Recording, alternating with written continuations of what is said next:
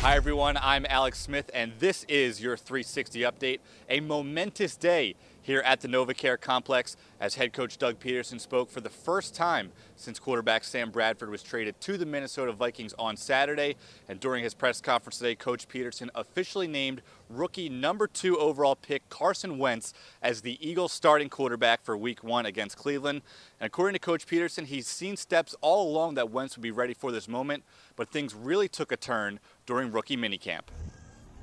You know, we obviously made this decision, and I spent obviously over the weekend with my offensive staff, with Frank and D. Filippo, and really the entire staff, and everybody feels like this kid's ready to go. You know, and we drafted him to take on the reins, and you know, it's something now that we're prepared to do, and looking forward to Cleveland, and you know, one day at a time with him, and at the same time we've got to be you know, obviously smart in how we handle it. Of course, it is a little bit of a drastic change going from a veteran quarterback to a rookie making his first NFL start in the season opener, but Coach Peterson said that the message to his team does not change. We come to work every single day, we roll our sleeves up and we go to work. The expectation level doesn't change.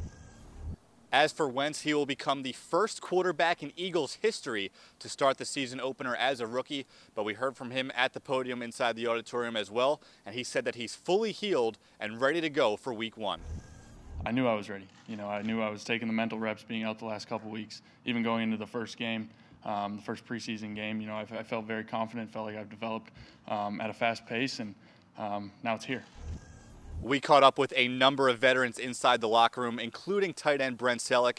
And while Selleck says that Wentz does have a lot on his plate, he thinks the rookie quarterback is ready for the challenge. The quarterback, you know, obviously has to know everything. You know, they got to know more than any other position on the field.